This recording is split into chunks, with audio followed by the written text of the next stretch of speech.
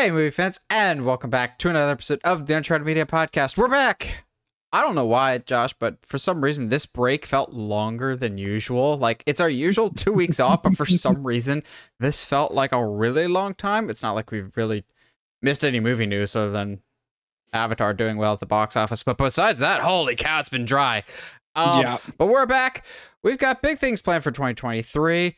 And first on the docket, one of your favorite annual traditions. No, not predictions. We'll get into why in a little bit here, but first episode of 2023, we're going to look at our top 10 most anticipated movies of this year.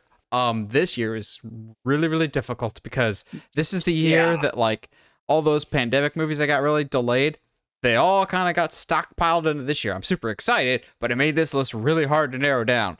So, some of you astute listeners might be asking, well, I thought your normal tradition was the first podcast episode of the year is your predictions episode, to which I'd say you are correct. However, there's something on the horizon that's kind of throwing a wrench in this, potentially, with the whole James Gunn has promised the future slate, at least a couple of movies in the upcoming slate of DC movies, will be announced sometime in the beginning of January. So we're going, let's give James a few more days. Yeah. Because we don't want to say something and then be completely off or completely wrong, like literally a day or two later. So next week, no matter what, we're doing predictions. We're just going to wait just a little bit longer just in case that DC slate, whatever is going to be announced, that's going to be a big news story across the board. So we're going to have to factor that into our decisions going forward and our predictions going forward. And also, just makes more sense. Why make a prediction now that's just going to be disproven literally 3 days later? So we're going to do predictions next week. And for now, we're going to talk about things that theoretically are concrete and they're happening this year. But, Josh, welcome back. How's your long break?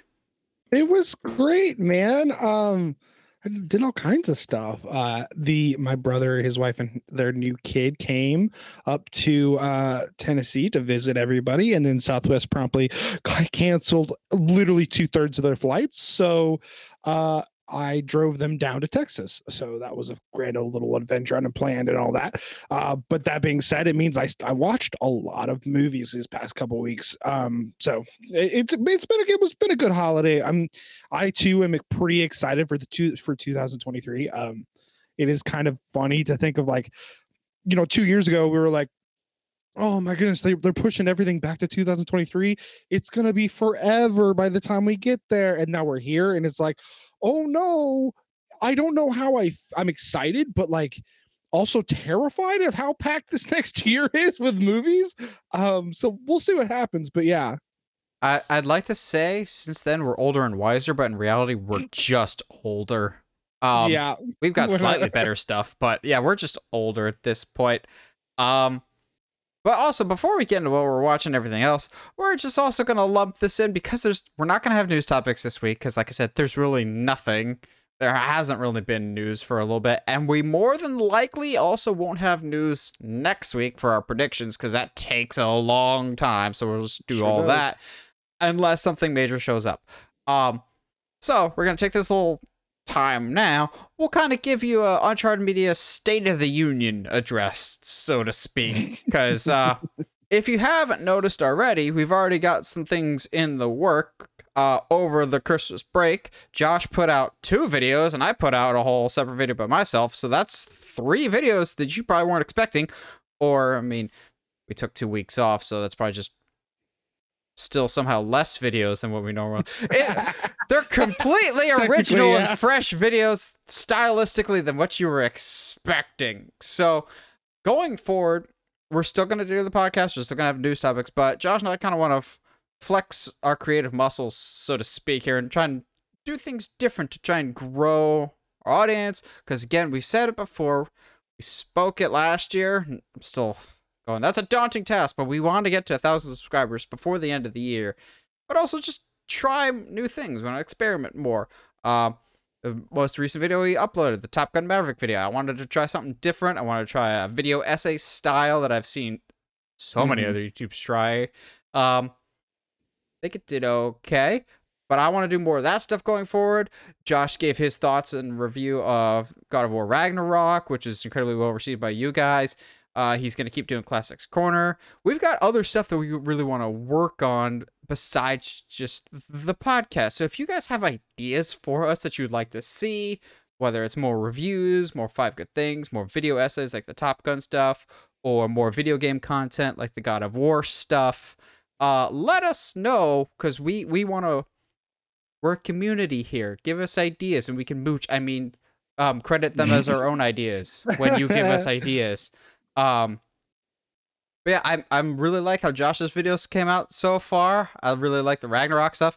I mean, I should, because I was the one that edited them. So if you if you have any presentation problems, it's Josh's fault. If you have any stylistic points like editing issues, that's my fault. And part of that does also, like, I'm finally getting like an actual decent like webcam for this, so that we can actually have some decent like shots from me in this case. So it's like there's been a lot of changes on the back end that are going to be able to support you and I to kind of do more stuff than just the pod, and we're both really excited about. So also, I've said it on some of our social medias before, but I need y'all to hold me accountable here. 2023 is the year it finally happens.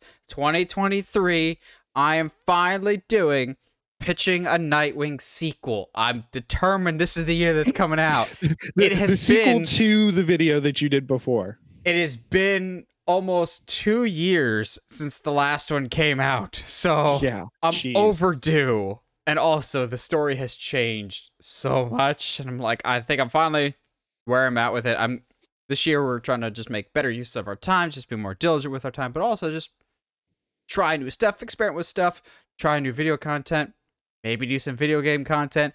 Maybe if you're lucky, if we get to 1,000 subscribers this year, maybe Josh and I will record some gameplay of us playing Uno, in which case, as soon as we get monetization, we get demonetized again.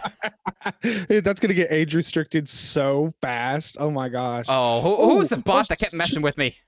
I don't remember, because there was like 2 or 3 that were getting you. So over the Christmas break, I decided to take some of the rules that they use in the game and for Uno and implement them into actual Uno, and it has turned out to be the craziest version of Uno that I've ever played. Because like, it's one thing to play with like 4 people on a screen, but it's another thing to play with 10 plus people around a table, and everyone's jumping in, everyone's stacking 2s. I think at one point we stacked 4s to the point where it was like somebody had to pick up 25 cards in one go, and I was like, jeez. Boy, that's chaos theory. Yes sir. But besides all of our updates, Josh, you watching anything? So part of this is a lot of what I watch was down at my brother's house in Texas. It's because part of it is we watched some movies, one movie that I hadn't seen and 4 movies that they hadn't seen. So for the first time, I've accidentally said this multiple times, but I've never seen the movie. I finally saw Extremely Loud and Incredibly Close. Basically just sat on the couch and cried for an hour and a half, because this movie, it's one of those, like, it's so charming and so fascinating, and then the emotional notes like sneak up on you and really kicking the balls, and it's like, gosh, okay, all right, cool, I guess I'm crying now, all right, fine. That's a movie people don't really talk about nowadays. I mean, for a variety of reasons. I also, my sister-in-law had never seen When Harry Met Sally, so I was like, well, I love watching that movie, so let's watch that. Never would have guessed. Yeah, dude, it's in my top 25. I love it. I've never seen it, and that surprises me that you're like the diehard When Harry Met Sally. I mean, I wouldn't say diehard, but it's a good time. If it's in your top 25, you're pretty diehard. Yeah, that's fair. Not as diehard as my top 3, which is... Again, my sister-in-law had never seen How to Train Your Dragon, and so we were like, well, looks like we're watching all 3. So over the course of like 2 days, we watched Not How to Train Your we Dragon 1, at 2, the and 10 3. minute mark. At the 10-minute mark in the first episode of 2023, we already have a How to Train Your Dragon reference. Yeah, of course. But yeah, she had never seen any of them, and my brother had never seen like 2 and 3. So I was like, well, I guess we're gonna have to watch this. So it's funny you bring up How to Train Your Dragon, and I get a dangerous idea. So Josh has always toyed with the idea, and half joking, but 100% serious when we joke about this. In 2 years now, 2 years time, Universal's opening Epic Universe.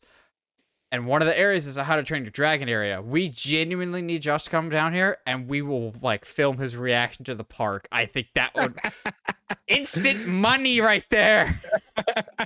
Film Josh's reaction to that, and film my reaction to the Universal Monster section, and then we can film Heather's reaction to Nintendo.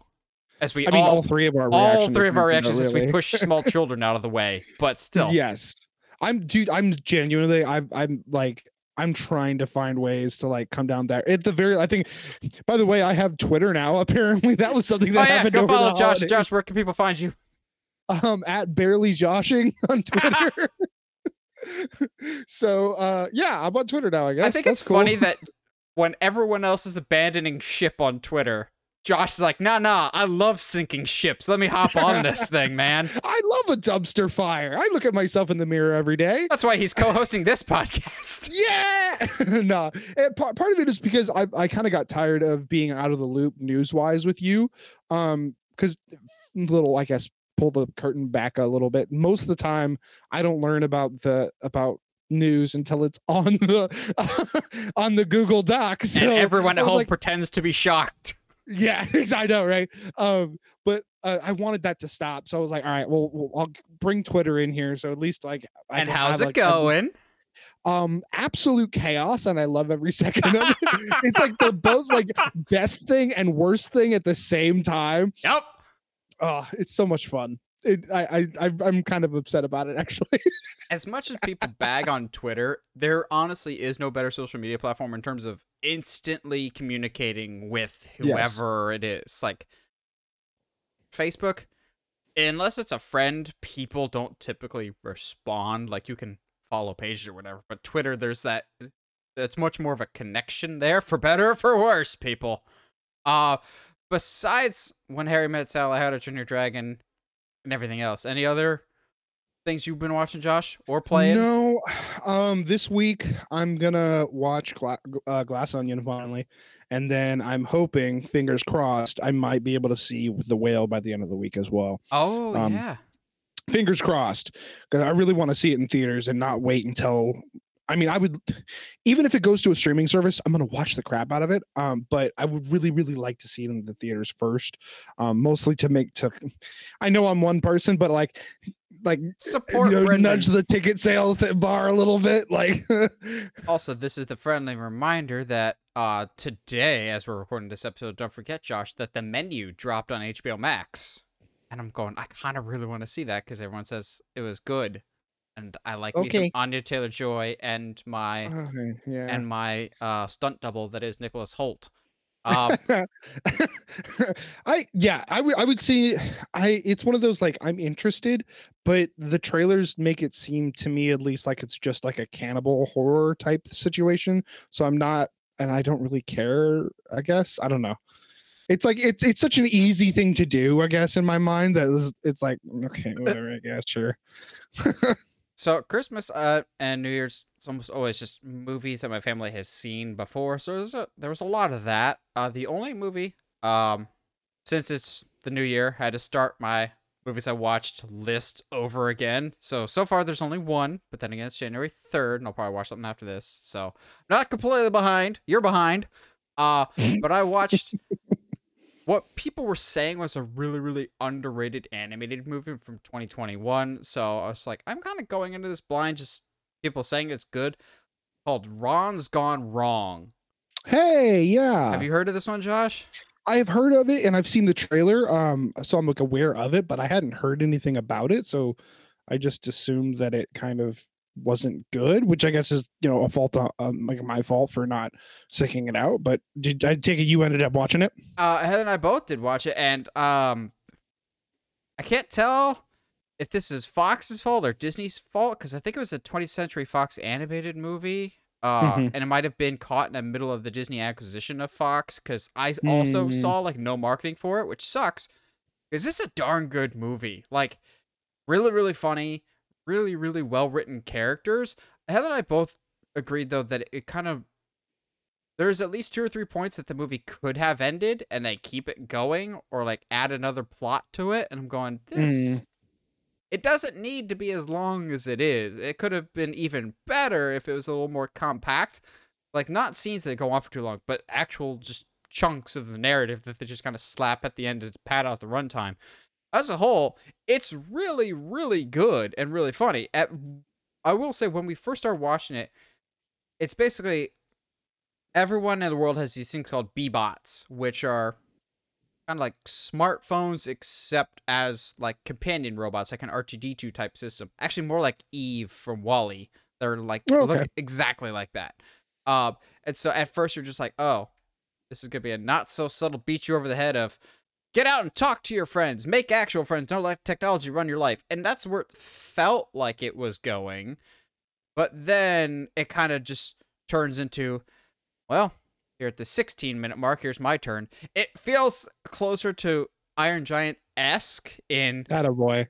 boy, Attaboy. boy's only friend is robot thing that doesn't work or function properly, and robot has to learn from boy what it's like to be a whatever they are supposed to be, and robot saves boy's life on multiple occasions, and they both grow from each other. I'm going, that sounds, and also some other very, very important story beats that I'm going, ha! That's very much Iron Giant, and the aesthetic's pretty Iron Giant. Heather and I looked at each other a couple times going, where have we seen this main character before? Oh yeah, he's just basically Hogarth from Iron Giant, right down to the ears and everything. But it was super, super charming. It's on Disney Plus. I think you would really, really like it, Josh. There's some lines in this that were really, really well written. The grandma in this is an ex-member of the Communist Party from Mother Russia. What? And so Okay. there's a Okay. scene where the kid leaves his robot at home and he's like, learn everything about me. And so when the kid comes home, his room is just a mess. And so his robot's just like, I learned everything about you. Your underwear combusts at a temperature of 200 degrees Fahrenheit. Or he's like, your something detaches at a Newton pressure of 44 square pounds per inch. And so the next scene, he's pulling on the chicken's head, 43, 44, 45. And I'm going, no! Like, it's got some dark humor when it wants to, but Yeah, okay, yeah, I would like that. I'd like that kind of movie. it's very dark. Yeah, I mean, I don't think it's any secret that I like my animated movies with just a little seasoning of dark humor, just a little bit. It reminded me a little bit, in terms of just humor and overall style, like a Mitchell's versus the Machines, somewhat. Yes, So that's like, all I need. I think this will be up your alley.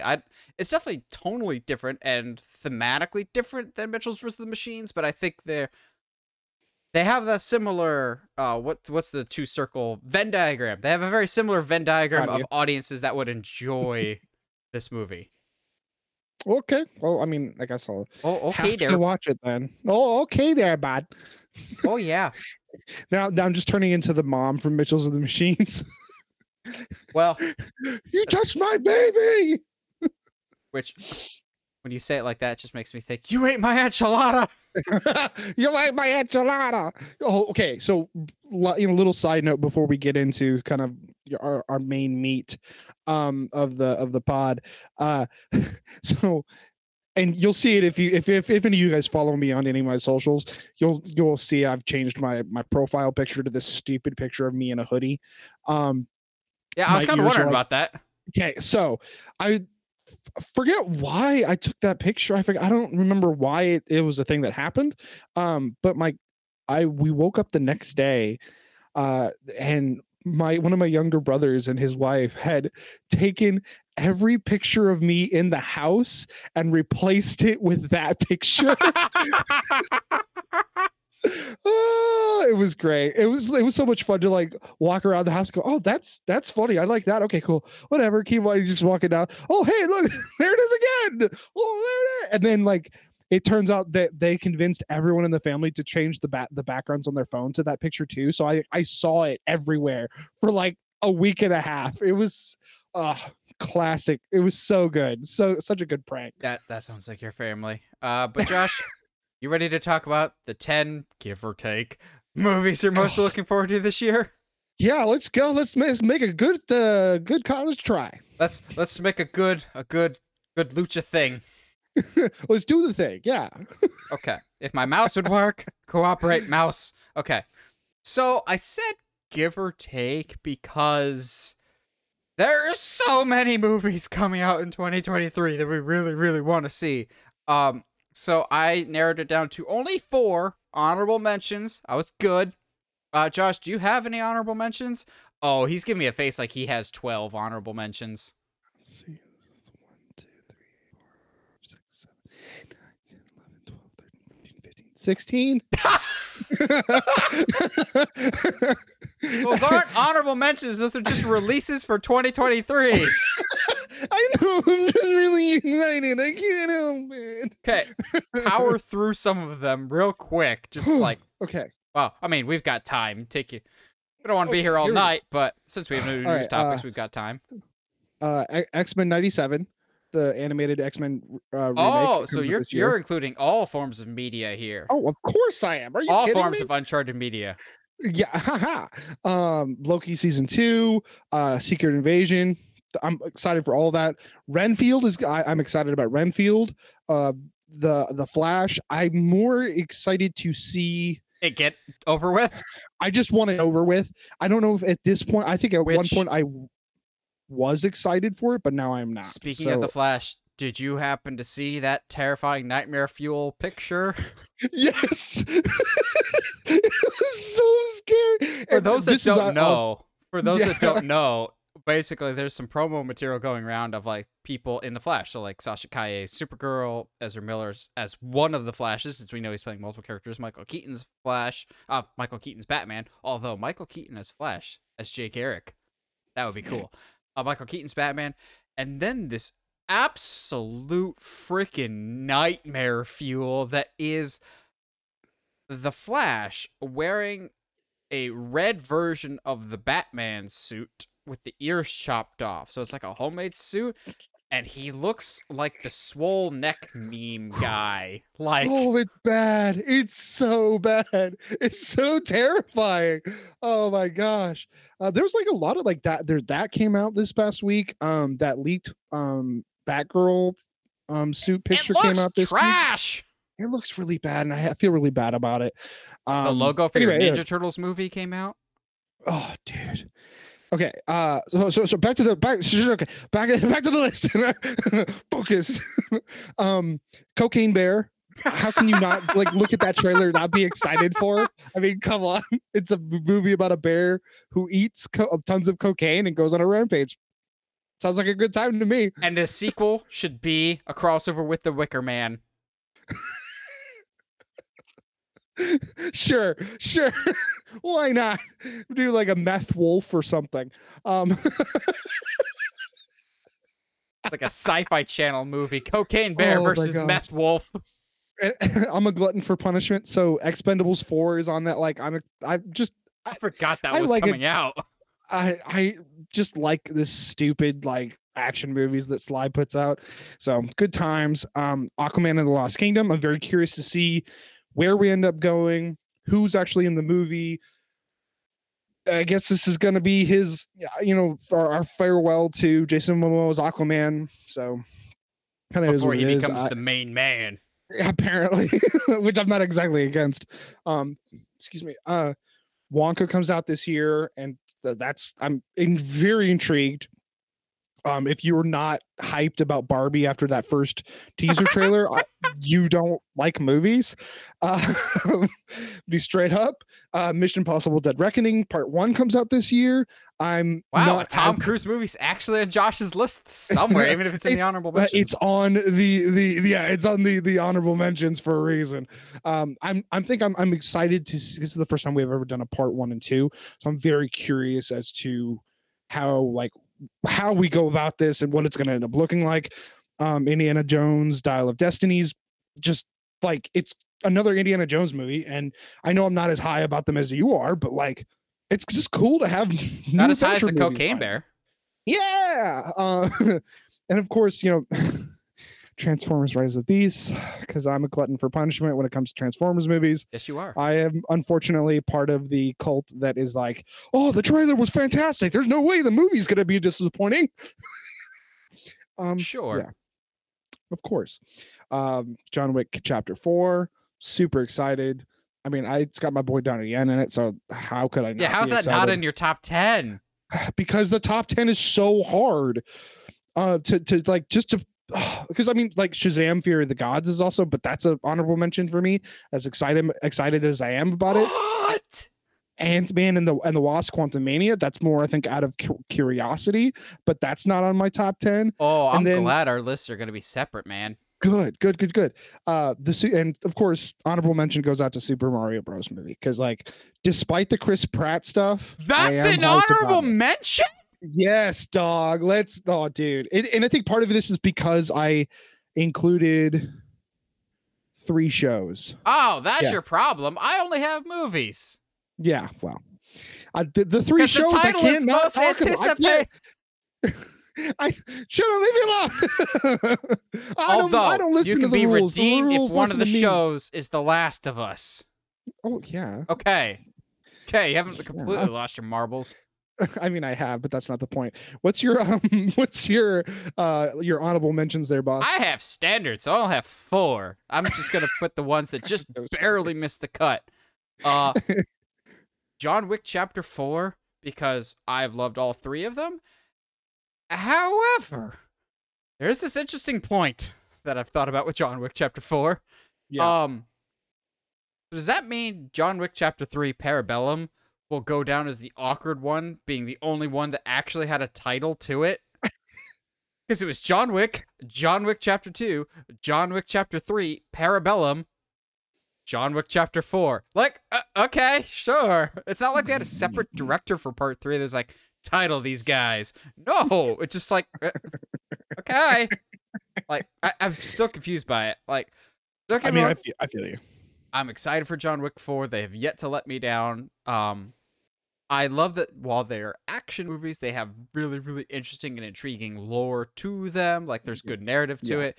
And in typical John Wick fashion, as we'll talk about next week for our predictions, I, once again, don't think John Wick is winning this movie. Like, he doesn't win. He never wins. No, he never wins. He's cliffhanger from Between the Lions. Just when you think he's finally going to get off the cliff. Yes, I made that poll. Cliffhanger. Hanging by a cliff. And that's why he's called Cliffhanger. And then as an adult, you realize it's called that because every episode ends on a cliffhanger and you're just going, it's so meta and wonderful. But yeah, I don't think he's going to win this one.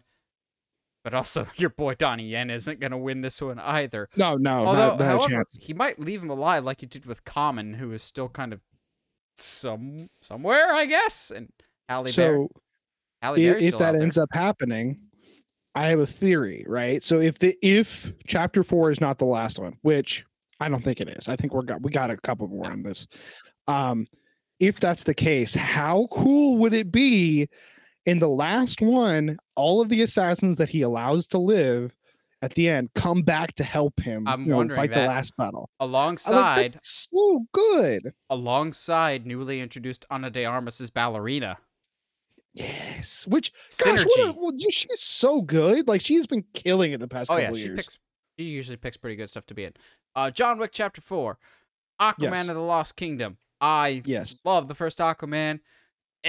It would be on my list had there not been the whole like Amber Heard situation, but 2, it feels like they took too long to come out with this sequel. Like, it Yeah. feels like it's been a while, and I know there's a whole, like, earth-shattering pandemic type of thing, but, no.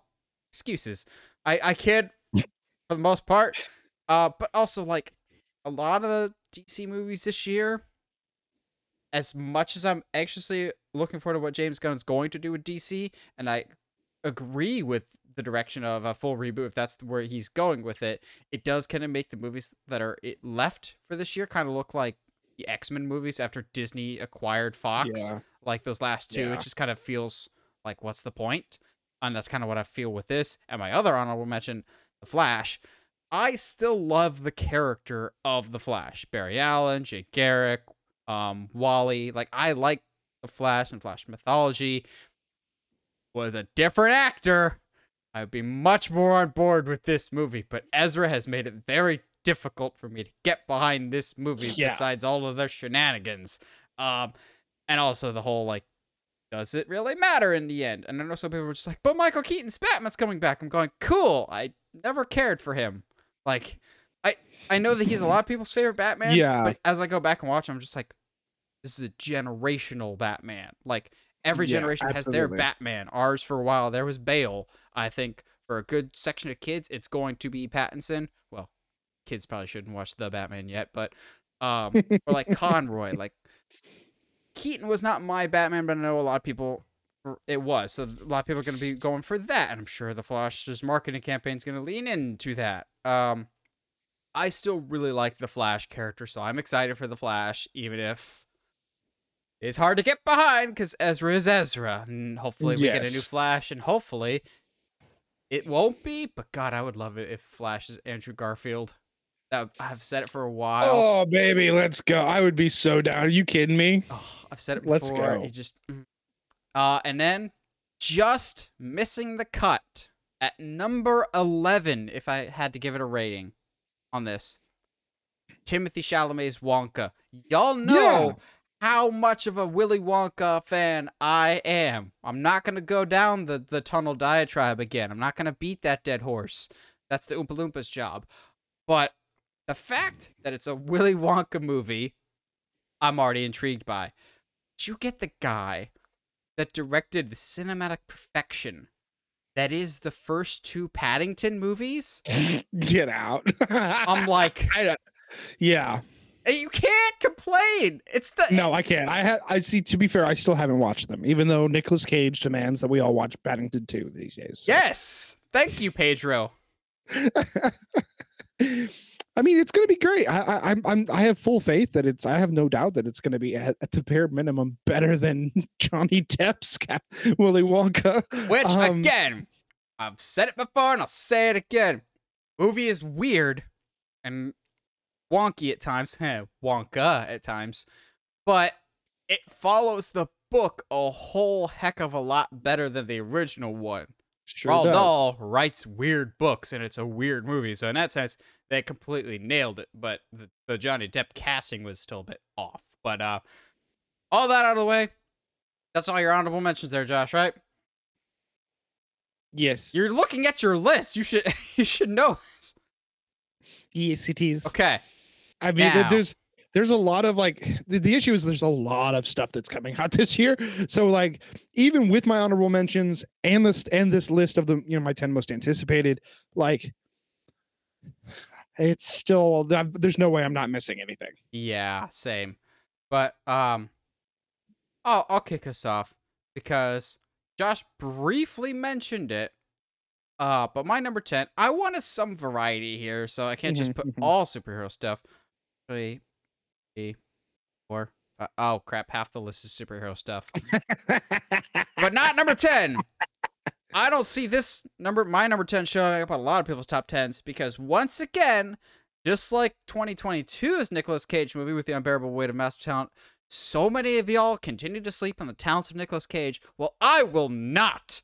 I will wake up this beautiful vampire from his sleep, because y'all are sleeping on him, but he is a creature of the night. He is Dracula in Renfield. My number 10, Chris McKay's Renfield. I am so on board with this. 1, Nicolas Cage. 2, my doppelganger. Nicholas Hoult plays Renfield. 3, Chris McKay is directing this. The guy that did Lego Batman and directed the Nightwing movie. Oh, wait, you didn't, Chris. No, I still You'll have never not forget. letting that go. Never forgive. Never forgive, never forget, Chris. Like I know him. You watch, he'll find us somehow and be like, okay then. Never meeting those guys. But just the set photo alone of what Nicolas Cage's vampire looks like, I'm going, yes. Yes, please. And then you see like the logo that's been floating around on the set, like looks like the classic Bela Lugosi Dracula. I'm just going, this movie for me and me alone.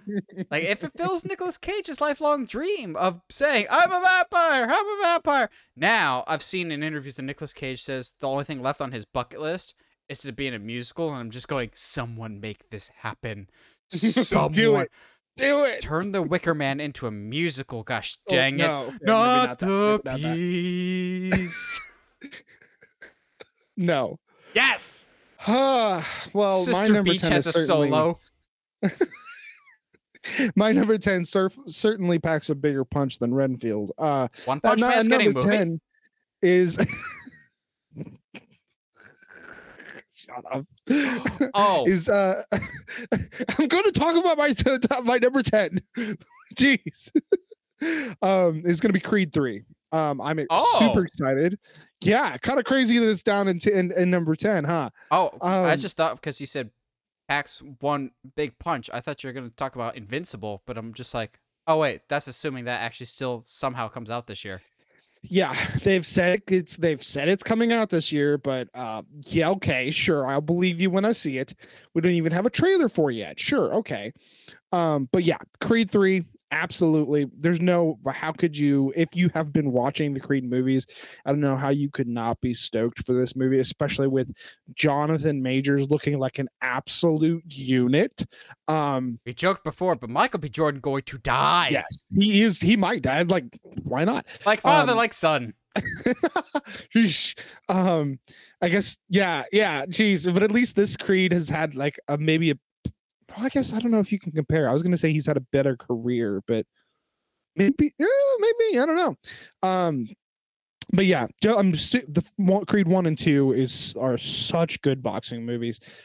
This will be, I think, allegedly, we'll see, be the first Creed with no Sylvester Stallone. Oh, that's not an allegedly. I firmly believe that after the comments that he's made. We'll see. I'll believe it when I see it. So I'm excited, and I think Michael B. Jordan's directing and directing this one, isn't he? It is his directorial debut. Yes. So there's a lot of reasons to be excited for Creed 3. Yeah, so I'm not going to talk about it for too much because I do have Creed 3 later on my list in kind of that muddled section. But we've already made the jokes, but I still kind of firmly believe it. Wow, it's really, really cool that Michael B. Jordan also saw Warrior with Tom Hardy and Joel Edgerton. Because yeah, it does kind of look like Creed 3 just took the main story threads or some basic outline from Warrior. That being said, I'm not complaining in the slightest. The trailer got me super, super excited. Jonathan Majors is jacked.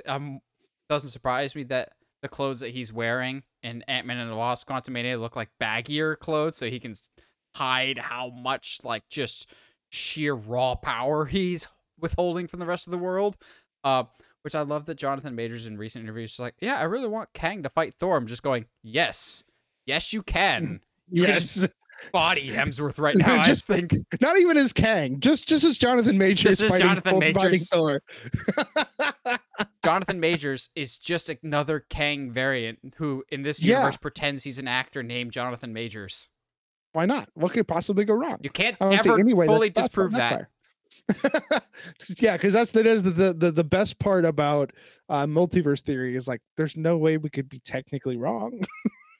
So boy, it's funny you bring well, I inadvertently segued us perfectly because got it. Jonathan Majors is also my number 9, Ant-Man and the Wasp: Quantumania. There you go. I like, but don't love the first Ant-Man's, they're fine enough. I'm more anticipating the ramifications that Ant-Man and the Wasp: Quantumania are teasing. Like, don't get me wrong, I think this will be a really, really good movie. The visuals look stunning. It looks creative. It looks different than Mm-hmm. some other MCU stuff. All Rudd Mm-hmm. can do no wrong. I know there's some uproar when it initially happened, but I am actually in favor of the recasting of Cassie. I really Mm-hmm. like Catherine Newton Agreed. as an actress. I'm really excited to see what she brings to the table. Clearly, she's going to be a much bigger role if they're recasting it with a different actress. Um, I'm looking forward to this.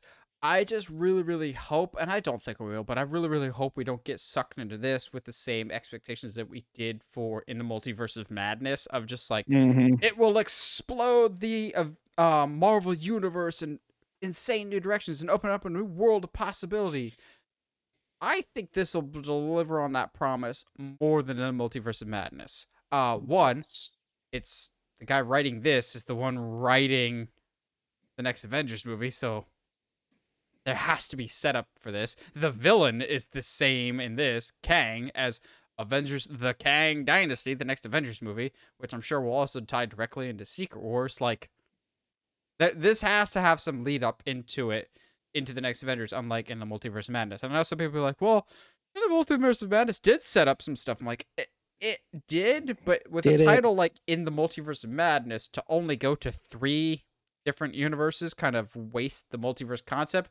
Now that Josh Yeah. has seen a good multiverse movie with Everything Everywhere All at Once, like, it probably makes him even more mad about In the Multiverse of Madness of like the missed Yeah. opportunities there. Um, It really does. Yeah. I think the hard part too here is that um I think Quantum Mania is in a position where it has to deliver on the earth shattering ramifications, because we're going into this this post um Wakanda Forever, like post Phase 4 Marvel universe that's like it's been okay. It has not been a fun ride this past Phase 4. Um, it's been a little bit tough to be a Marvel fan. Um, and in order for us to, I think, as fans, to feel like we are being thrust into a direction at all, Quantum Mania absolutely has to deliver on something that's both good, but also has those world shaking ramifications. I'm gonna put a since I know this isn't the predictions episode, but I'm calling it now. I don't think Scott and I don't think Ant-Man Wasp or his daughter make it out of this. I have my own thoughts on it, but yeah, I'll go into more specifics in next week's episode. Agreed. Cool. So my number 9 is oddly enough one that has only gotten a poster, and kind of we're not really sure if it's still happening or not. Blue Beetle for me is still one of those, like, I love the character so much, and the fact that they're going with Jaime is super exciting. And we've seen leaked set photos of the suit. The suit looks great. The poster itself looks so cool. It's really hard for me to not be really, really, really excited about the potential of Blue Beetle movie. It does kind of suck with the idea that, like, this might be the only time we see Blue Beetle for a while. But who knows? I think this movie was late enough in its production that there's the potential to have it be the front door, I guess, of the new universe. Or it can there's a possibility of it existing on its own before we get into all of the universe that Gunn is going to be presenting. Obviously, we don't know what all Gunn is going to be putting out there, but I really hope that Blue Beetle gets to stay with it. Yeah, we're gonna get to Blue Beetle on my list in a little bit here, and we can talk more about it. But I am also hopeful that Blue Beetle can survive. It all really does depend on how much of a connection to the larger universe it does. Because if it doesn't, I don't see a point in scrapping it when it could just fit in somewhere down the road, maybe. Yeah, absolutely. But yeah, we could talk about it in a little bit. What's your number 8 though? Was 8 Blue Beetle? Uh, Was 8 Blue Beetle? no, yeah, Blue Beetle's 9. Okay. My number 8 is this movie has a trailer, thankfully. Oh. And which is that feels like something I shouldn't have to say, but like a lot of these movies are still like months and months out, so a lot of them don't barely have any promotional material yet. However, Guardians of the Galaxy 3 has easily, next to The Whale, one of the most emotionally gripping trailers so far out there. And I'm not ready for the amount that I'm going to cry in this movie. It is definitely a proper James Gunn farewell to the Guardians of the Galaxy and to the Marvel Universe, to be fair. Everybody looks great. The story looks fantastic. It looks like Dave Bautista is actually trying as Drax in this one. But yeah, it just looks so good. We're definitely going to be diving into Rocket's backstory, which I'm super excited and not emotionally ready for. So it's really hard to not be super hyped for Guardians of the Galaxy 3. Yeah, once again, we'll talk about it a little bit later on my list. But I just have a thought as I'm looking at this graphic now for the Guardians of just like, yeah, we know these as like their iconic looks from the comics. I'm happy to finally see them. Now all I need is for Star-Lord to have his like actual comic book helmet. Mm-hmm. But what if these aren't their like actual uniforms? And what if this is their funeral attire? Oh, don't do that to me. Because suspiciously, in this picture, notice who's missing. And they all look very, very somber and serious. They all look very, very serious in this pose, though. Aren't they? I think they're in this at the beginning of the trailer. I know, but when they go visit that planet, when Rocket's with them, Rocket's not in that section. I don't think. I'll go back and rewatch it. And an excuse to rewatch the trailer. Oh darn! Oh no! I have to rewatch an incredibly well-made and beautiful trailer that people have replicated that same style. Did you ever see the Spider-Man No Way Home trailer with with this style to it? No, I'll send it to you after this. But someone basically copied this exact same style and did it to No Way Home and going, I've seen this movie dozens of times, but I need to see it again because this is so well done. But yeah, I also have Guardians on my list, but just further down. Yes. Next up for me, my number 8, Shazam! Fury of the Gods. This is one that, again, it's hard to fully get into it because we don't know what the future holds. Like, I would love to see Zachary Levi stay on as Shazam, but I think for the best case scenario for this universe, everybody goes like completely clean slate, and maybe they can find a different purpose for him, like have Zachary Levi play a different character, because the kid that plays Billy is growing up really, really fast, and that's kind of the struggle that you run into with a character like Shazam is, in comics, they can stay young forever for as long as the story dictates. It's the Bart Simpson effect. But in real life, people grow old. Time is the secret enemy in Top Gun Maverick, just like time is the secret enemy in life. Shameless plug for that other video. Like time sucks. So Asher Angel's getting older, so I don't know if they'll keep on this continuity of Shazam. That being said, I love the first Shazam so much, especially when it came out in the DC universe. We're getting so inundated with negativity with DC of like, it's not doing well, it's failing, it's bleak, it's dark, it's brooding. I'm like, it doesn't have to be. You have big with superpowers, and Zachary Levi was able to bring in a tremendous amount of heart to it. The Shazamily was perfect. Like, I will still tear up every single time that the Shazamily gets their powers, and the first one to fly is Freddy, and you're just like, oh, it's so beautifully done. It's so perfect. I'm very much invested in this world. I love the first one so much. I really like David F. Sandberg as a director, just as a person, so I really like what he brings to the table. I'm looking forward to this. Just sucks that more than likely this is the finale for this iteration of Shazam, but again, it's so difficult these next couple weeks until we get some form of clarity. James, Christmas break is over. We need answers now, said the needy fans. Trust us, we're the nice ones. I'm sure he's heard much worse online. Oh, I'm Poor sure. guy. Well, and I think the best thing about it, James, though, is he hasn't been quiet as far as like talking back to him, like, shut up, guys, leave me alone.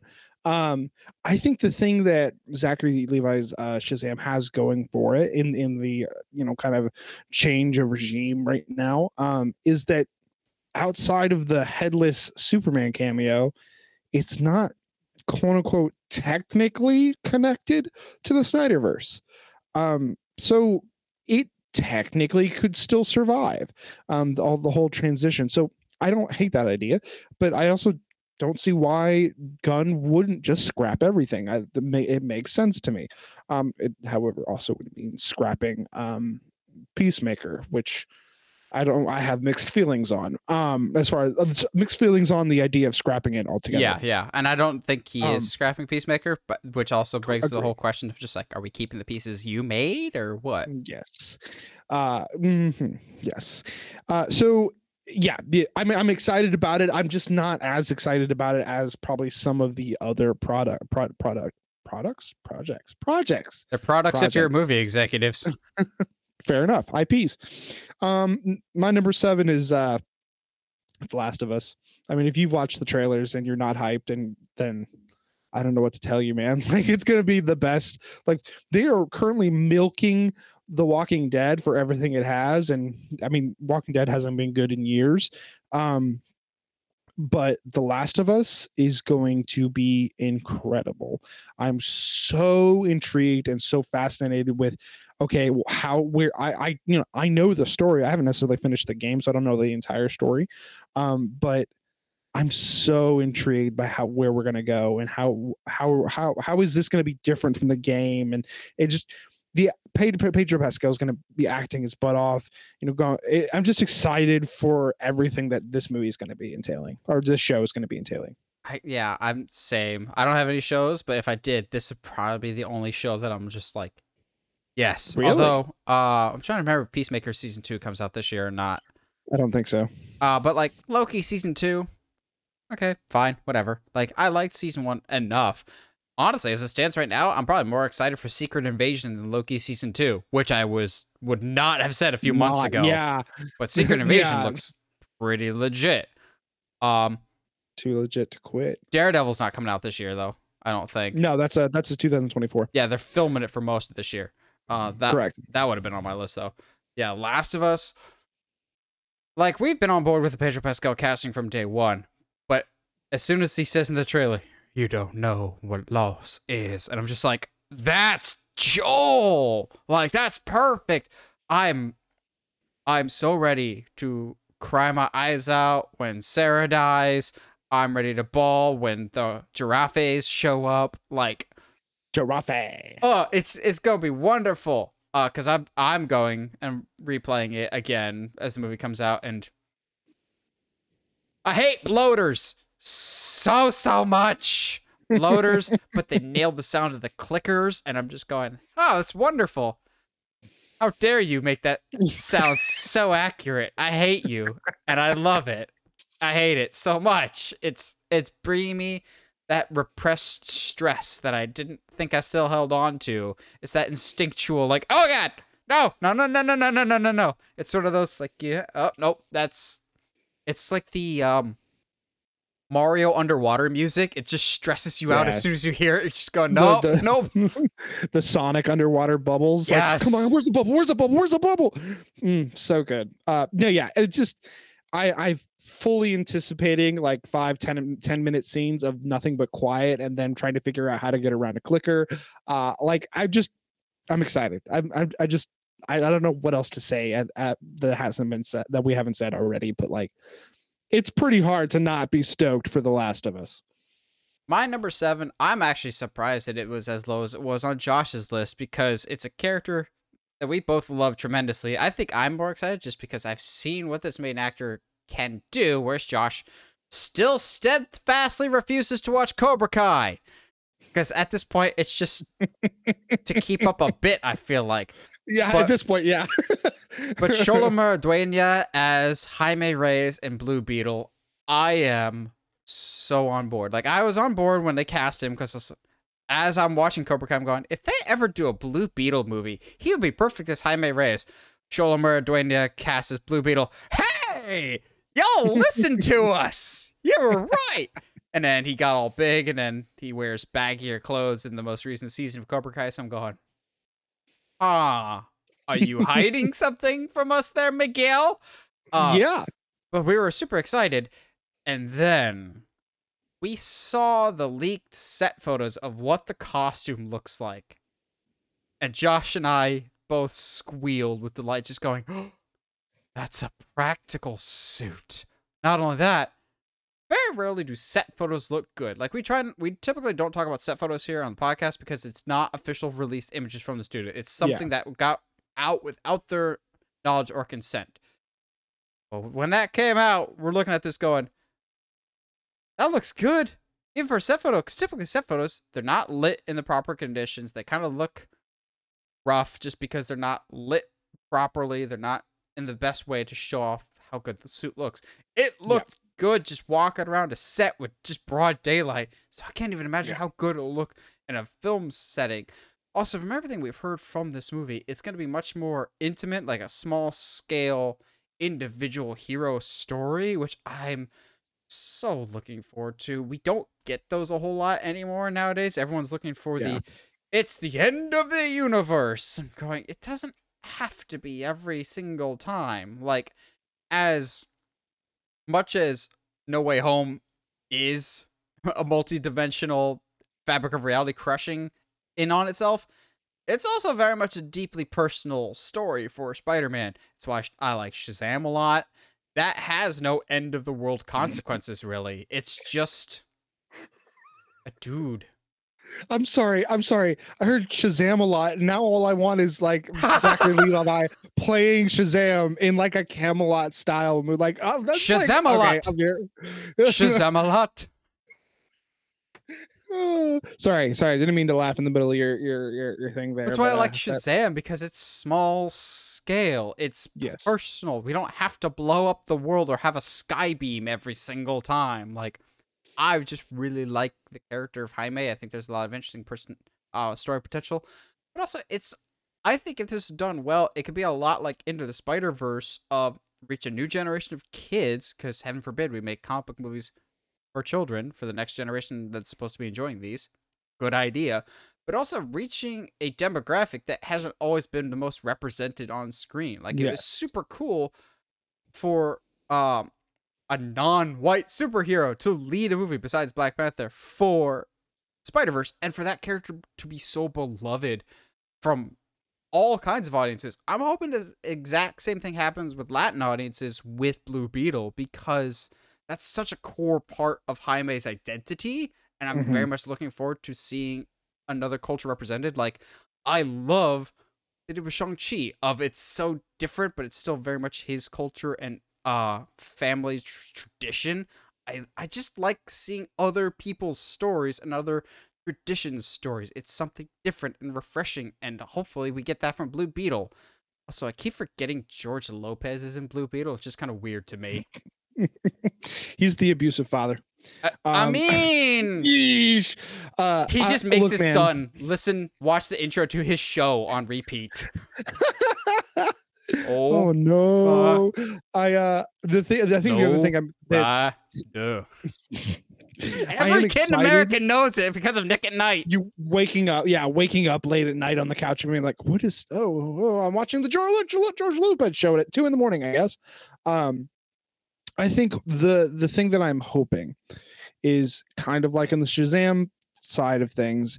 I'm hoping that if this is very small scale and it doesn't have any larger connections, that we can keep it. James Gunn, can we please keep him? Can we keep him, please? And then if it's also successful and we get to keep it into the new canon, does that mean Static Shock is not far behind? Young Justice, make it happen. We have a Yes, Young so Justice movie before we actually have another Justice League movie. I'd be actually 100%. That's the story for Young Justice. There is no Justice League. Justice League disassembled. I know that's Avengers, but whatever.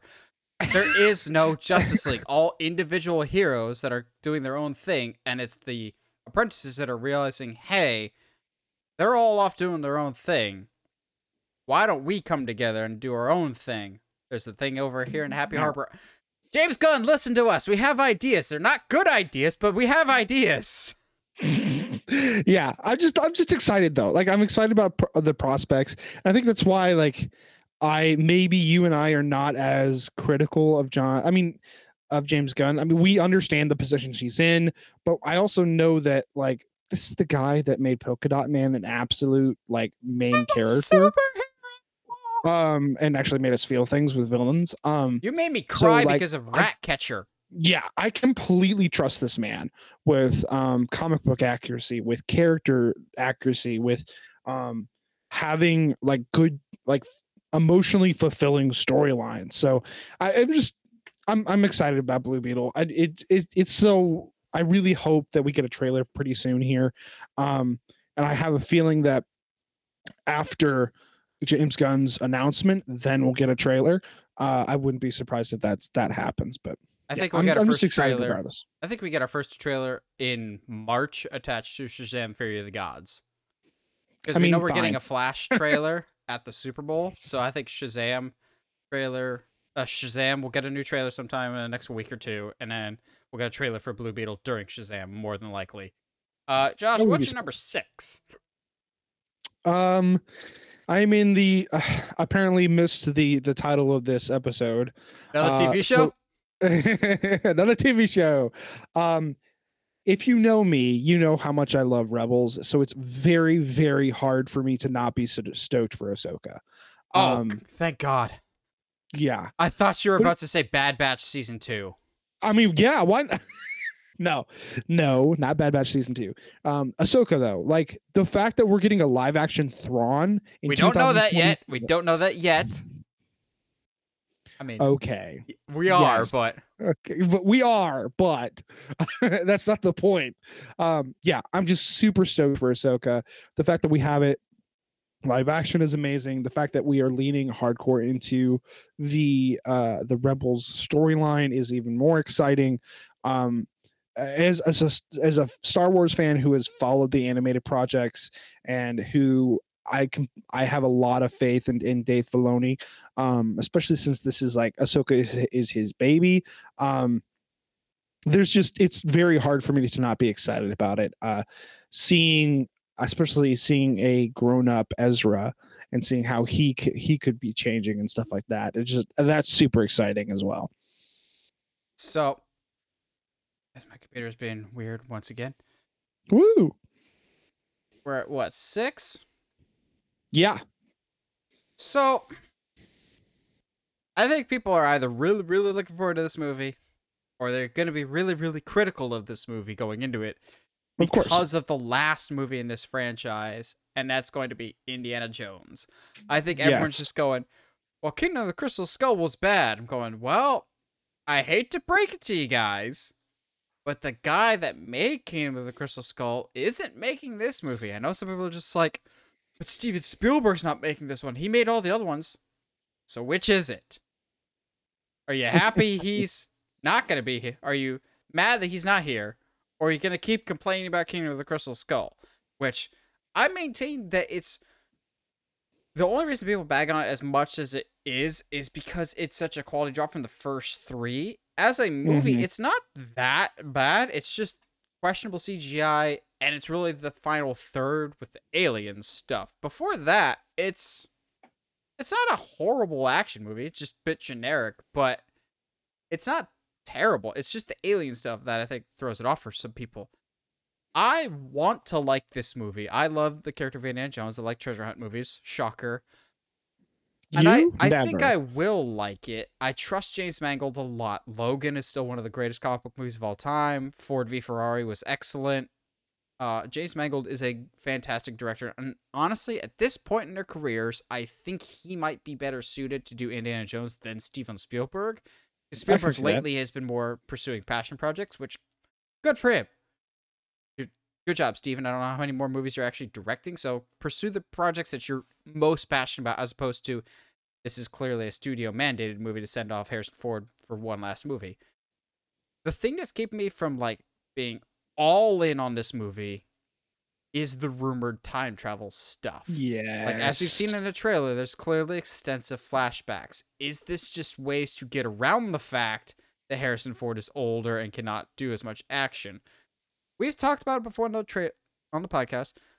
Some parts in the trailer look outstanding. When he's in the train cart and with like the red and orange light, that looks scary good. Like spot on to a young Harrison Ford.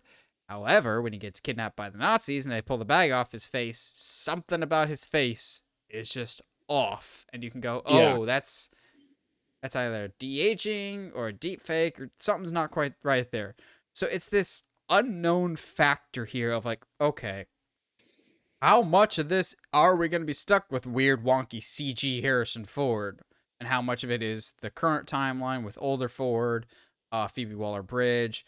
And I know James Mangold's already like shut down fan theories of like, she's replacing him. It's just like every other Lucasfilm thing of replace the character that we know and love with a female. I'm just like, breathe and touch the grass, people. Like, come on, get outside. And James Mangold even said, that is not what's happening at all. No one can replace Indiana Jones. Also, already been down this road before with Mutt, which supposedly, according to this movie, we're going to find out what happened to Mutt. He's not in it, but I swear to God, if you killed Mutt off screen because it's Shia LaBeouf, I'll be so pissed. But I could see them going, yeah, Mutt died in a terrible helicopter crash. He didn't make it. I'm sorry. And Indy will just be like, okay, I didn't really know the kid anyway. I don't even think he was mine. Like something like that. I want to get excited, and I still think I am. At this point, I'm more excited and more anticipating John Williams' final film score more than I am the movie. I'm still excited for this, but it's just that shadow of a doubt of going, what is this movie actually, and is it just member berries of just like, remember when Harrison Ford was young? Like, I hope it's not. Member? Because Lucasfilm just certainly doesn't have a track record of doing that. No, not at all. Not at all. I want to be excited for it. I'm obviously like, I'm not a huge Indiana Jones fan. I actually kind of enjoyed Crystal Skull, so like I personally have never understood the hate that it's gotten. So I mean, sure, why not? Well, I guess we'll find out what happens when it comes out. I personally am not sure what to think. So we'll see what happens, I guess. Number 5. What's your number 5? My number 5 is one that I'm honestly surprised is in your honorable mentions and not your like movies itself, because y'all, we were geeking out so hard for the Mario trailer. Like, I'm still shocked that this isn't on your list anywhere, because honorable mentions don't actually count for the top 10. I know people are just like, well, Chris Pratt. I'm like, put Chris Pratt aside for a second. Don't put the man that got stung by a bee for weird reasons aside for a second. Everything else is literally perfect. Like, I don't know what else to tell you. Like, when you sign up for a Mario movie, I don't know why I'm motioned on this audio platform that is podcast. I'm motioning violently with my hands. Everything else is perfect. The musical cues are perfect. The little clip that they showed at the Game Awards, which was a way too long show anyway, was a perfect clip. I'm looking forward to my boy, the greatest of all time, Toad. Toad looks perfect in this. I will lose my mind, but Heather will lose her mind even more of if in the final trailer, the final shot of the trailer is just Mario jumping and landing on a Yoshi as they charge into battle. Like, or like he's riding on a Yoshi and they hop a gap and you just hear the of like his little feet fluttering over the gap. I'm just getting excited thinking about it. But the trailer when the Mario Kart show up, you're just going, "That's Rainbow Road." At least one of you aren't gonna make it. I think the voice cast is perfect. The animation style, I've been on the animation side of this from day one. I know some people are just like, Illumination, the people that did Despicable Me. I'm like, yeah, actually, that art style I think really, really works. And so far, yes, this is a Mario movie. Again, I know some people are on the fence about Chris Pratt, but we have not seen the movie yet.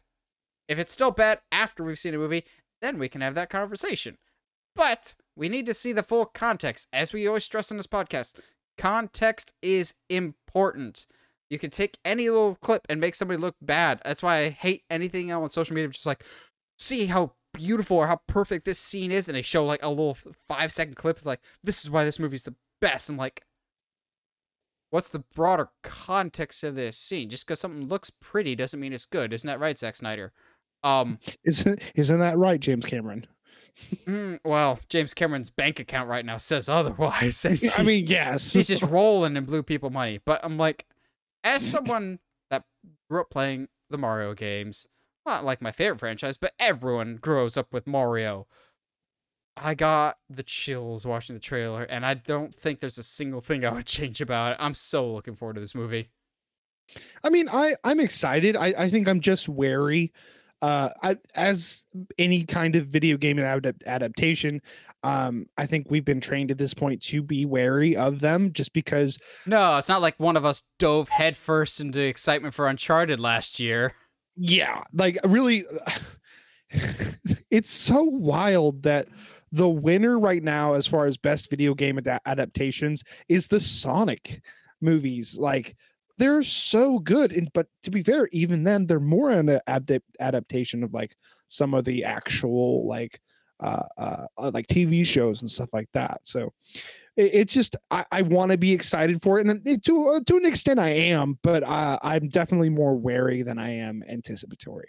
My number 5. Before you move on, though, I'm not letting you off the hook. I will still hold it over your head about the Sonic movie that you thought the first Sonic was going to be one of the worst movies of the year, and it would bomb at the box office because Sonic had calves.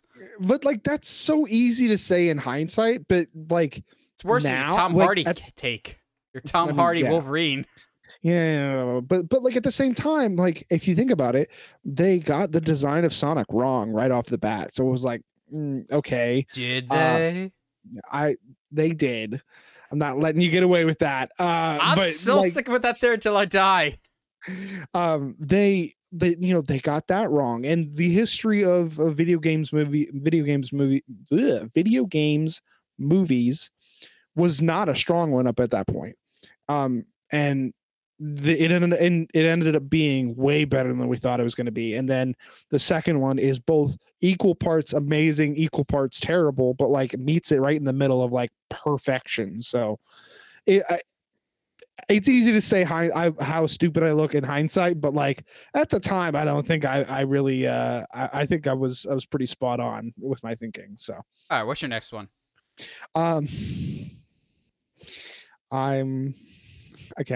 This is the last show, I promise.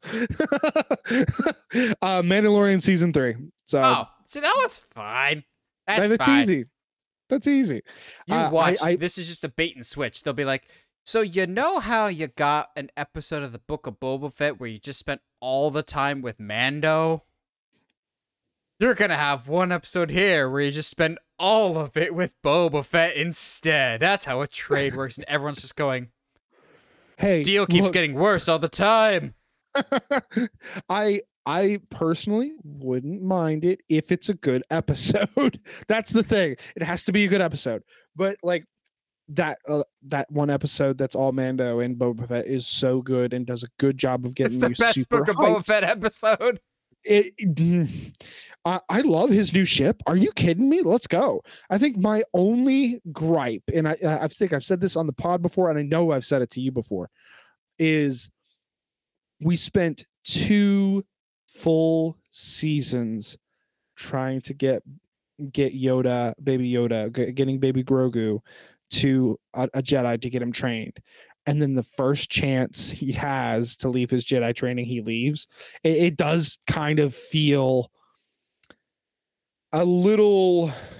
I want to say cheap, but that's not exactly what I think what I'm trying to say here. But like, it does feel a little bit like, okay, well, that kind of Well, makes the meaning the finale of season 2 not as a big of a deal if he's going to end up leaving, not first chance of necessarily. Jedi's. Again, like we brought up earlier, context could be important. Like this could Fair, play fair. into season 3 and season 4, so to speak, of like we know Mando's gonna have to go bathe himself in the waters to redeem himself for showing his helmet, which is all in action because of Grogu. So I don't know. I'd say we have to wait for the whole thing to play out before we write it off. Like we're in the That's middle fair. of the story, as we're judging the finale based of the book when we're still in the middle of the book, so to speak. But That's fair. No, that's absolutely fair. I just think it definitely in this particular moment does put like a little bit of a sour note on the Luke return, which as much as I loved it, it's still like, was it worth it? Was it? So we'll see, but it doesn't make me any less excited for season 3. So just it has been by far the best Star Wars content we've had since Disney picked everything up. And I'm excited to see what more world building, Jon Favreau and Dave Filoni end up doing. So that was your number 4, correct?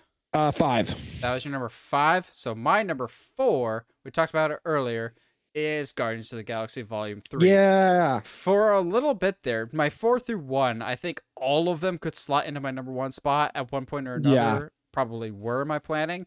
This was my number 1 for a little bit, but the more I thought about it, I'm just like, oh, it's such a close race between these final 4. But that first trailer, like, I really, really enjoy the first Guardians. Not as much on 2. Like, I just thought it was too immature. Like, it was whatever. It didn't go full Love and Thunder with it, but it was a little too goofy, I think. Yeah, I agree. But since Guardians 2, James Gunn has done The Suicide Squad, which I'd still maintain is the best DC movie to date so far, like in the main universe or whatever, and the Guardians Christmas special, which is so good. Like, yes, it's a funny, quirky holiday special, but there's genuine emotion to it. It's written really, really well. It advances the characters. I used to have a problem with Star-Lord, and I would play the Guardians of the Galaxy video game that came out on PS5 a while ago and be like, why can't the Guardians be more like this? Well, we get to the holiday special, and they are more like that. They are more of like a dysfunctional family. Star-Lord does feel more like an actual leader and like actual controlling unit of the team. We also got a little bit out in Love and Thunder, but I pretend Love and Thunder didn't happen. The Guardians were not the problem with Love and Thunder. They're actually represented quite well, and Star-Lord is too. I know people have their issues with Chris Pratt now, but I think this will be his best turn as Star-Lord yet. I'm just really looking forward to this, just based off that trailer alone. That trailer is so good, and I still maintain that one or more Guardians will die, but we'll talk about that next week for our predictions. And when they eventually do, like the Yondu thing hit hard in Guardians 2, it'll hit even harder for this. Actually, now that I think about it, when I go back and rewatch the first 2 Guardians in preparation for Guardians 3, I think the Yondu death is going to hit even harder, having seen the holiday special now. And oh, absolutely. The fantastic scene with the 2 blasters of realizing that was a gift from Yondu to Peter. I'm just going, that's a wonderful touch of like adding actual emotional depth to this throwaway Christmas show that, well, it's supposed to be throwaway, but it ends up being pretty important actually. Just excellent trailer. I think James Gunn has only grown and improved as a director, and I really like his work so far, and I think he's only honed his skills even more.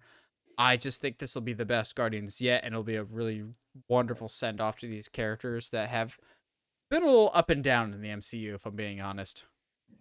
Yeah, no, I completely agree. And I think this is true for me as well.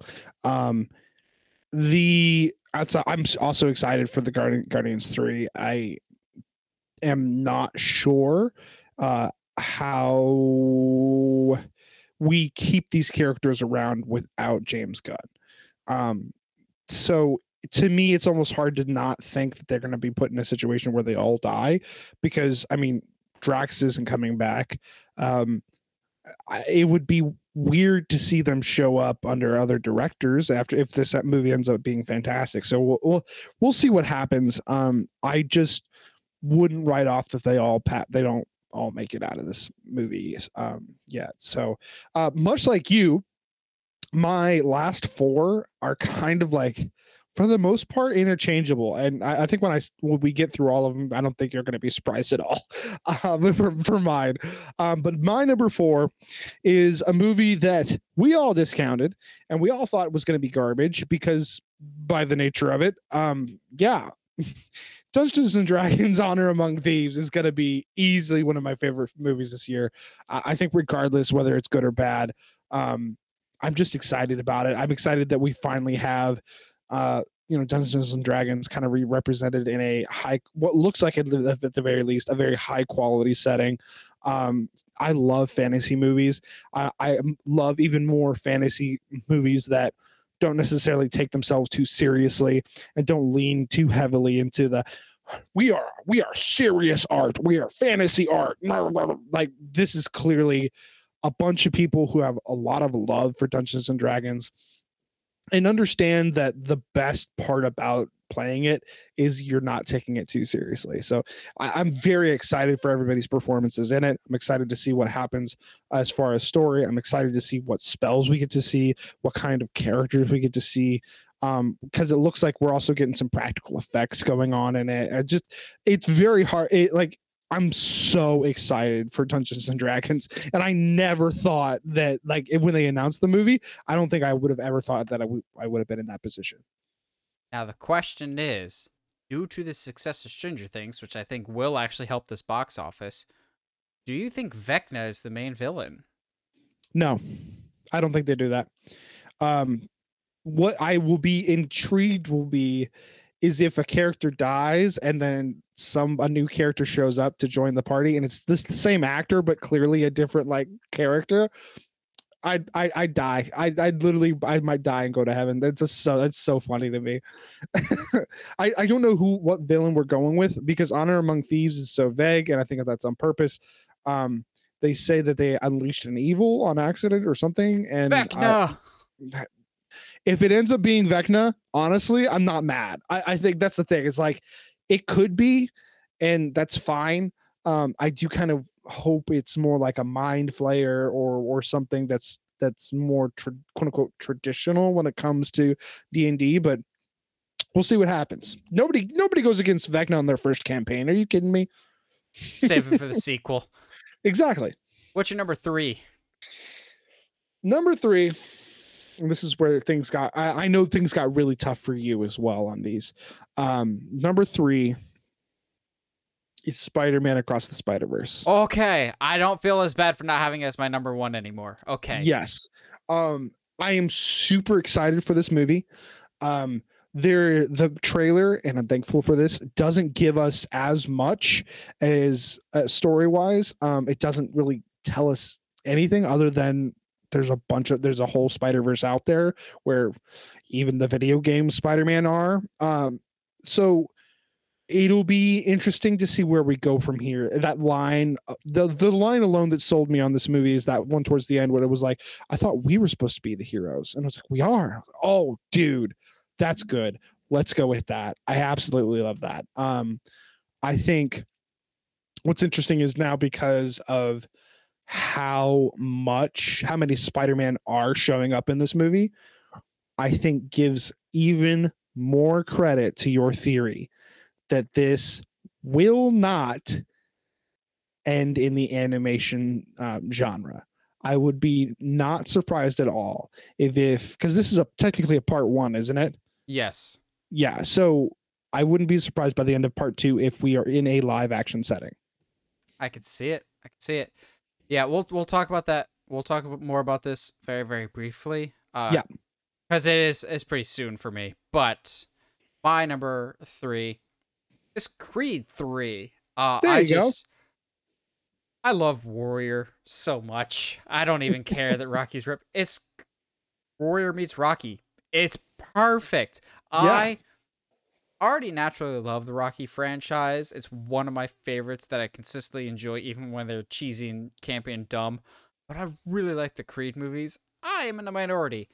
I actually like Creed 2 better than the first Creed, just because that gets more into the traditional Rocky archetypes of just like, well, here's a little bit of Rocky 3 and a whole lot of Rocky 4, but also somehow makes Rocky 4 even better. And Rocky 4 is one of my favorite in the entire franchise.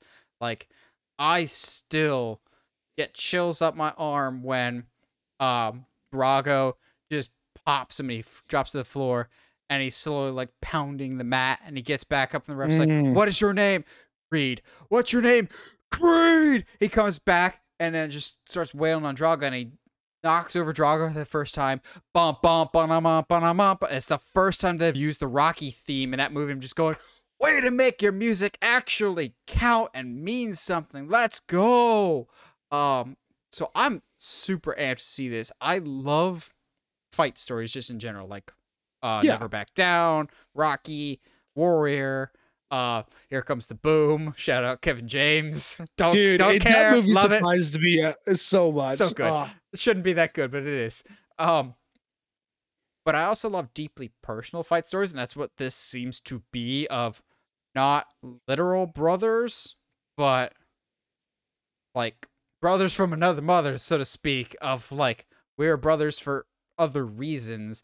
And this like, this tension. I knew I was going to be on board for this either way, but the moment in the trailer that I knew I was going to be on board with it is at the end, where it's like, let go of your doubt, let go of your, and close up of him in the corner when he's surrounded by all of his gang and everybody else, like all of his strangers and everything else, and zoom in on Jonathan Majors, who has no one around him, and you're just like, oh, I love it so much. It's just like, it's these two men with pain and sorrow in their hearts just gonna beat the crap out of each other. That is why I love stories. It's literally just a professional wrestling match, except probably more cohesively told. Like, if anybody ever asked me why I like wrestling, yeah, flippy stuff is cool, but story matters too, people. I love a good combat story, and if Michael B. Jordan is able to land this on his directorial debut, he'll be one of my favorite people in the world, just from an acting and directing standpoint. And in the words of Palpatine, I'll be watching your career with great interest. Like, I'm so ready for Creed 3. I also don't know if I believe that Creed will win. Yeah, no, I agree. I wouldn't be surprised if something happens at the end of this that takes Creed out of the game for a while, especially since they're jumping ahead in his career. Yeah, 7 years. Yeah, I wouldn't be surprised at all if this ends up being the last Creed for him. And I honestly wouldn't hate that at all. I love a good trilogy. So I kind of think I know what your number 2 is. Do you want to go ahead and move in? So my number 2 is Across the Spider-Verse. We need to get back to that, I guess. Yep. I really loved Into the Spider-Verse. I think it took everyone by surprise. Yeah. I am a bit hesitant going into the second one. I know everyone and their mother is excited about the potential cameos, and I don't think the cameos are going to let us down. We already know, like, PS4 Spider-Man's going to be in there, and Spectacular Spider-Man, and I'll have some predictions next week about some other Spider-Man that I think are going to be in it. I do want us to temper expectations of going, the cameos aren't what's drawing us into this story. I do not want that to overshadow the rest of the Miles' story, because while we love Into the Spider-Verse, is Miles' journey. And Josh sent me this great video weeks ago during Christmas break of like the deeper meaning and the power behind the imagery of Into the Spider-Verse when he jumps off the building and he's falling, but he's rising, and it's one of the best shots like ever. It's that old adage of a picture's worth 1,000 words. That is that personified. It's beautiful. I I hope that this story is still focused, and I trust that the team will keep it focused about Miles. But so far, so much of the marketing is we've got so many different animation styles. We got so many animators bleeding and sweating over this production. I'm going, crunch time is not good, people. They're like, we've got all these different cameos and characters that are introduced. I'm just like, is it still a Miles story? That's all I want to know. Like, I'm still excited for this movie. I really am. That's why it's my number 2 most anticipated movie of the year. But you gotta prove to me that it's still a Miles story. Like, Yeah. the heart and soul of that first movie. I was a big Miles Morales fan going into it, but between that and the video game, I really enjoy the character. Does this movie still do justice to him, or is he going to end up being a supporting character in this really, really incredibly stacked cast? That's my only concern with it. Yeah. So I am going to go out on a limb here and say that the scene that we see with all, whether he's like interacting with all those Spider-Men, I think that's going to be the only time we see everybody. I think they are intentionally still hiding a like 95% of this movie. The villain Spot. There's no villain. Yeah, there is. Who? Spot. They already confirmed that the villain's Spot. Oh, yeah. No, you're right. And we have not seen him at all. So only in like concept art. Yeah, I would not be surprised as if the we see all those Spider-Men, and that's the only time we ever see them. We still have our Miles core. We still have a core like 4 or 5 Spider-Men, Spider-Women around Miles on this adventure. But I think that big, shot of everybody, I think that's it. I don't think that. I'm hoping. To be fair, we saw the trailer for Black Adam and we're like, clearly they're hiding a bunch of stuff. There's no way they spend the entire movie in this even one the movie city. doesn't know. Yeah. Let's not go on a Black Adam tirade because that movie. What's your number 2, Josh? I think you won't be surprised about this. For me, my number 2 most anticipated film of the year is Dune Part 2. Oh yeah, I keep forgetting that's coming out this year. I know, it's super. Dune was one of my favorite movies. What was it? 2018, 19? No, that was during the pandemic. 20. That was 2020. Yeah. Oh wow. Okay. But yeah, one of my favorite movies that year. It's one, oddly enough, that I've gone back and rewatched. It's not a movie that you would think I'd be able to put on in the background and just do stuff with, but like that's absolutely like one of those. It's in my like top 10 now. Like movies that I've watched so much and I've enjoyed so much. I mean, it hits every note for me as far as fantasy and sci-fi and philosophy and stuff like that. So it's really not that surprising, I guess, if you know me on a personal level. But I'm so stoked and so interested to see where we go from here, because I've not seen the original movie. I've not read the books. So I'm going in intentionally, for the most part, completely blind here. I don't want to know what I'm going into, because I want the movie to show me, and I want to explore that on my own there. I'm so stoked to see Timothy. I'm so stoked to see Zendaya more, because she's barely in the other one. Seeing more Dave Bautista's character will be awesome. I will be sad that we won't see the big magnificent beard of Oscar Isaac anymore, but like I'm so excited for Dune Part 2. I don't think we've gotten a trailer yet, so I'm kind of waiting on that. It's like Thanksgiving or Christmas, so you still got a lot of time. Yeah, we still got time. I'm not too worried about it, but I really am excited, though, for Dune Part 2. It's number. It made it above all these other films, so it's like it's not that surprising, I guess, that I'd be super stoked for it. So then the question is, what's number 1? And is Scott Adkins somehow in this movie? I don't think so. Never know, man. What is it?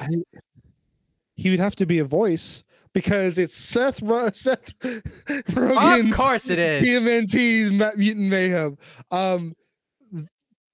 Like it's so wild that saying that Seth Rogen is doing a Teenage Mutant Ninja Turtles movie is crazy. Saying that I would be excited about it feels crazy. But and like we've seen like very vague concept art that I actually personally really liked. It's a But like whole they lot really better the than only the thing. most recent Ninja Turtles concept arts. Yes. But like I am just off the logo it's alone. I'm so stoked. I showed the logo to my brother and he was like, "Yeah, like that's that alone gets me excited because that feels like a Teenage Mutant Ninja Turtles. That feels like it's something that's going to be ripped from the comic books."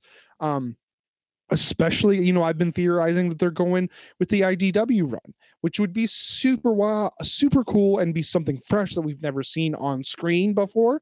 And I just there's so much to be excited, and it's crazy how, at least for me, that Seth Rogen has gone from this like stoner movie guy, dick joke guy that just made movies that were kind of garbage but fun, to easily one of the most respected filmmakers in the business right now. Very versatile.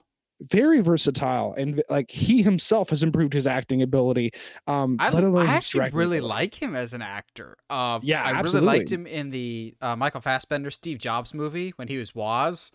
Yes. Really good in that. I like him a lot in The Disaster Artist, as the director Sandy. I still need to see The Fablesman, and Mhm. supposedly he's really good in that. Yeah, he's becoming really, really well rounded. He's not the stoner guy anymore. It's him. He's got a writing partner that he does a lot of stuff with that he's, I think, doing the Ninja Turtles movie as well with too. But Not a joke, but I'm pretty sure his last name's Goldstein. I think it's Seth Goldstein, maybe. Something like that. Is it Colt Cabana's brother? No, but like One of Colt Cabana's brothers is a Family Guy writer, so the only reason I know this is I've seen the roast of James Franco like 4,000 or 5,000 times, and their roast, who is it? Nick Kroll looks at Seth Rogen and goes, "What about like the fact that of like you have this Jewish writing partner who like Goldstein or something, and you're the face of the operation." Oh but man. is this a theatrical release movie? I can't remember. As far as I'm aware, yes. Now, you know, obviously Paramount, it's it never.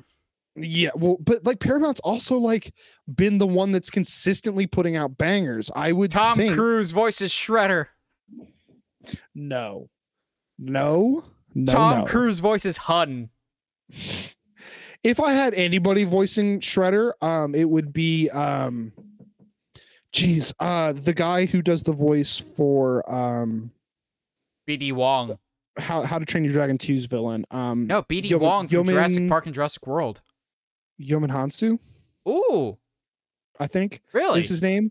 Yes. Diamond God, Hansu? he's so good. Yes. Tom Cruise is Casey Jones. Couldn't be any worse than Stephen Amell's. Oh, I'm right. gonna be a detective. No, you're not. Shut up. What about you? What's your number one most anticipated movie of 2023? So my number and one. Why is it Barbie? So every once in a while, you just gotta wear tux to the theater, and Minions wouldn't let you do it. So no, it's not Barbie. Full disclosure, my number one when I was making this list changed like 2 or 3 times. Oh, I bet. Guardians 3 was there for a little bit. Creed 3 was there for a little bit. Across the Spider-Verse was there for a little bit. So all these are kind of in the same general area. But then I look at the cast for this movie and I'm going, honestly, this is consistently one of my favorite franchises with a creative force that was responsible for my favorite movie of last year. There's no reason to doubt Mission Impossible Dead Reckoning Part 1. Like, yeah, there you are. I consistently wondering. I consistently love almost all the Mission Impossible movies. I especially like what Christopher McQuarrie has done. A lot of the movies before that, before he took over, were very much just like one shots of like different team each time, different mission each time, which is cool. But I like that they almost kind of build on each other now. Of there's an actual narrative. There's like one specific team. I get that the past way used to be more like a TV show of like, here's the mission, here's the specific team. But with Christopher McQuarrie's direction, it's very much, here's your core cast. We're going to get you emotionally invested in this cast. we're going to do the big stunts that everyone expects, but we're going to have logical reasons for why the big stunts are going to happen.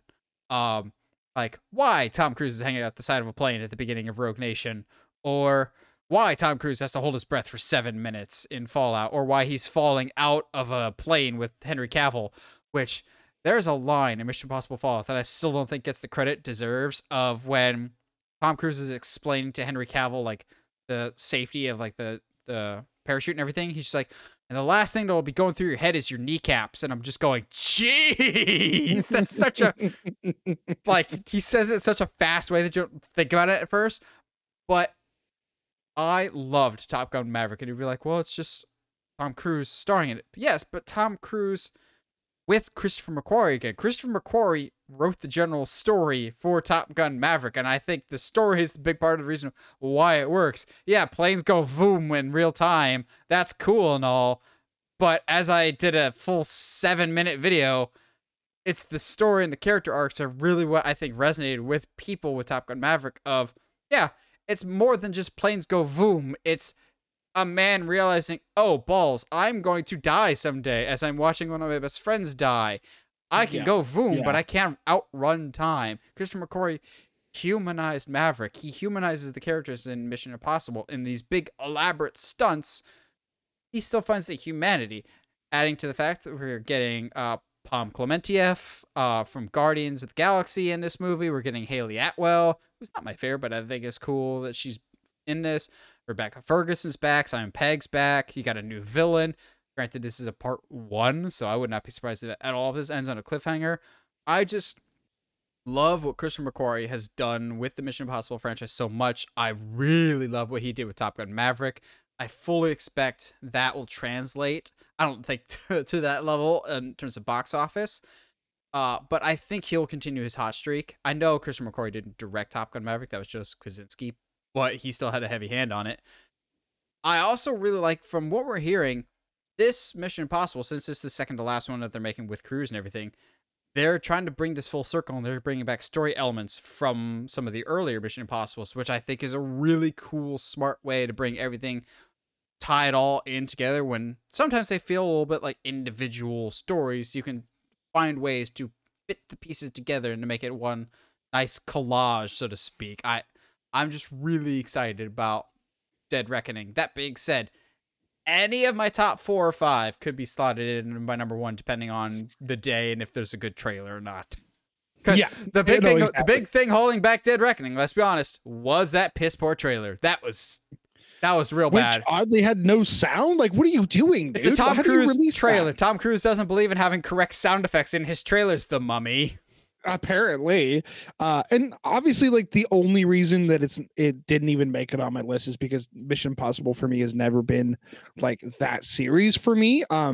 It's by all means, I love that you love it. I definitely will say the more recent Cruise Mission Impossible movies have definitely won me over, and I'm excited to see where they take it. The fact that they're just the fact that they're doing a part 1 and 2 immediately hooks me in. So I'll be excited to see where they go from that. That being said, even like just from our list of 10 and then our runners up, there's so many movies coming out this year, so many good movies coming out this year. I'm just like, there's apparently a Wes Anderson movie coming out this year that I didn't know about. So like, okay, Oppenheimer. Cool. It'll blow us away. Hey, yeesh. And the camera operator. Apparently. Oh man, the memes that have come from that are great. It's gold. I think for me, like, I just have never been like, to be fair, I guess we haven't had a trailer yet, but like, I'm just not a Christopher Nolan guy anymore. I think if you would have come to me about 10 years ago, maybe, and said that, hey, Christopher Nolan is doing a quote unquote biopic about the creation of the atomic bomb, like, that sounds interesting in concept, but I don't know. I'm not really that really excited about it, even though the cast is absolutely stacked. Everyone is in this, and Josh Peck for some reason.